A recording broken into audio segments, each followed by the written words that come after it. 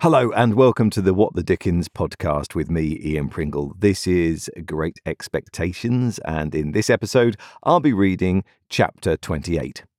Before I do that, I just wanted to draw your attention to the opportunity to donate to this podcast if you'd like to do so. If you've got this far, I'm assuming you're enjoying the podcast, and if you haven't done already, it would be lovely if you could just donate a few pounds to the cause. It helps me keep going with this. And as a thank you, when I've finished the podcast and finished the whole book, I will send you the complete audio book of Great Expectations without any of me talking on it. So it'll just be the clear audiobook, and then you can listen to that as many times as you like.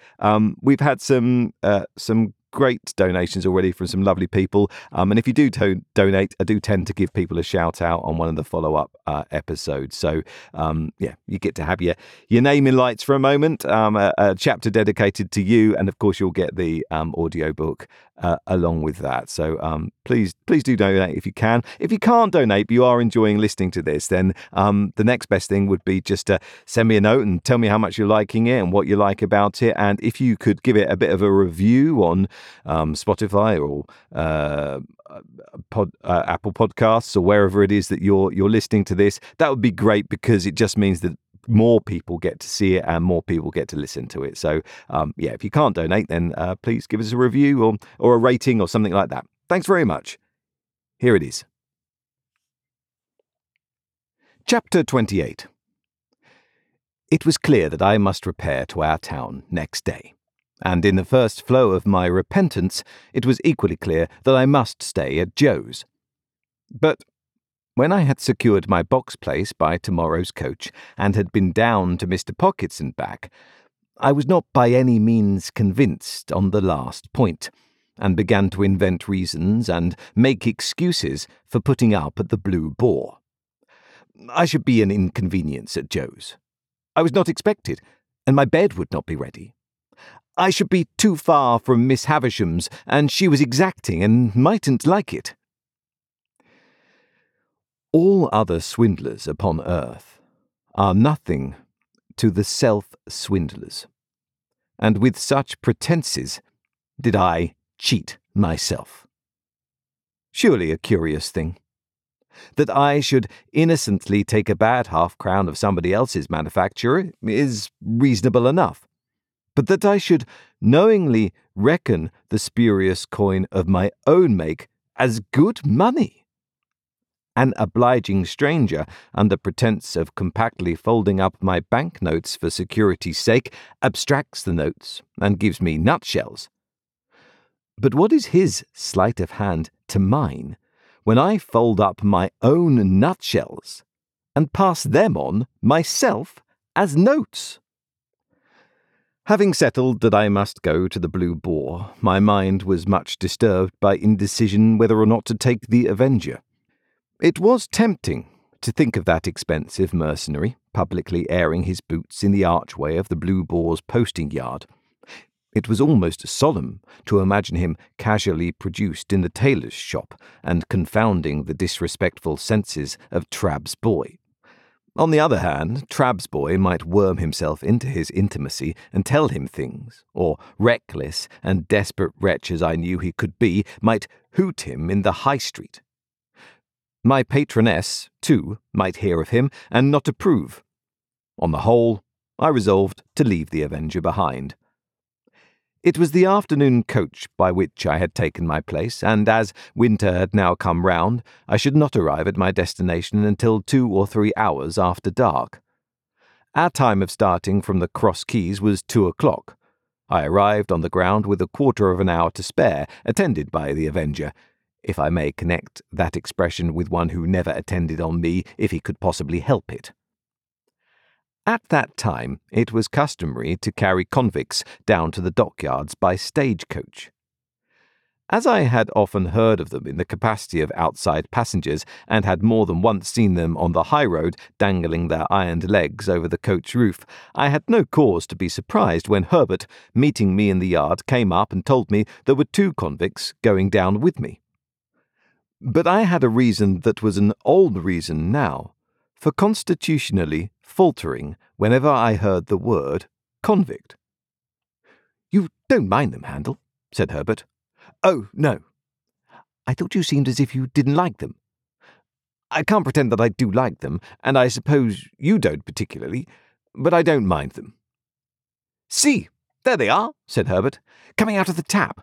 What a degraded and vile sight it is." They had been treating their guard, I suppose, for they had a jailer with them, and all 3 came out wiping their mouths on their hands. The 2 convicts were handcuffed together, and had irons on their legs, irons of a pattern that I knew well. They wore the dress that I likewise knew well.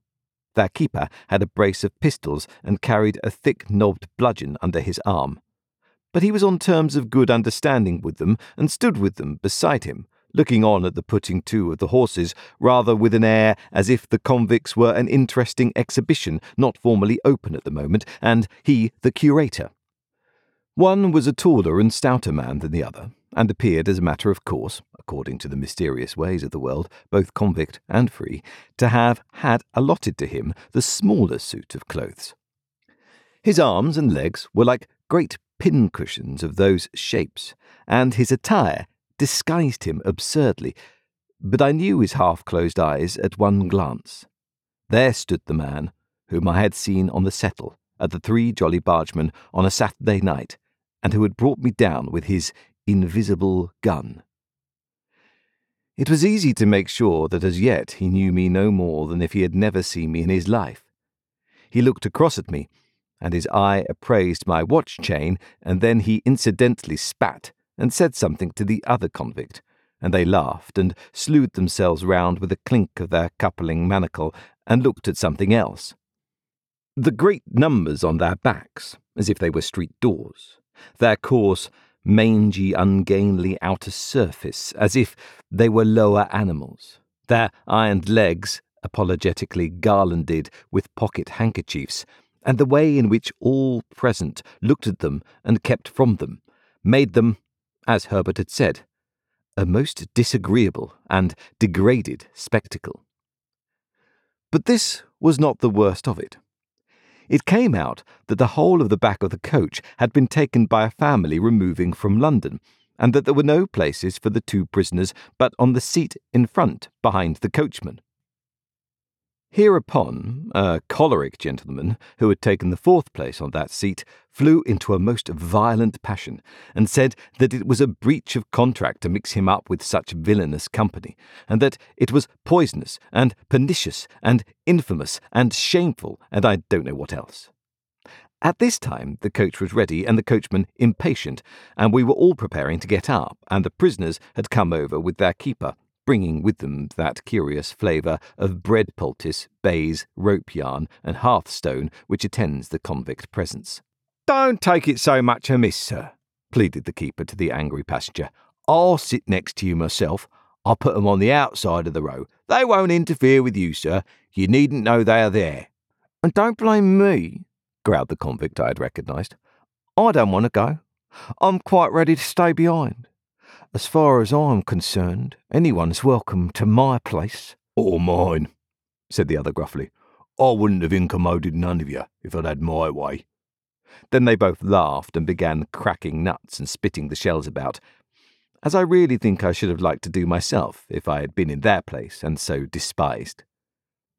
At length it was voted that there was no help for the angry gentleman, and that he must either go in his chance company or remain behind. So he got into his place, still making complaints, and the keeper got into the place next to him, and the convicts hauled themselves up as well as they could, and the convict I had recognised sat behind me, with his breath on the hair of my head. "Goodbye, Handel," Herbert called out as we started. I thought what a blessed fortune it was that he had found another name for me than Pip.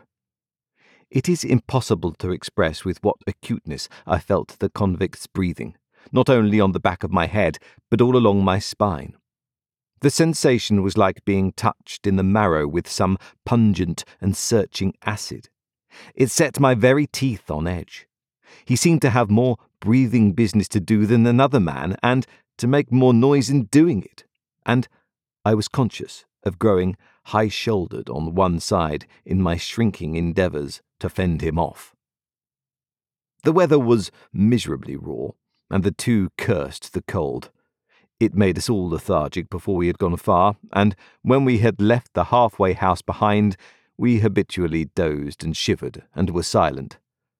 I dozed off myself in considering the question whether I ought to restore a couple of pounds sterling to this creature before losing sight of him, and how it could best be done.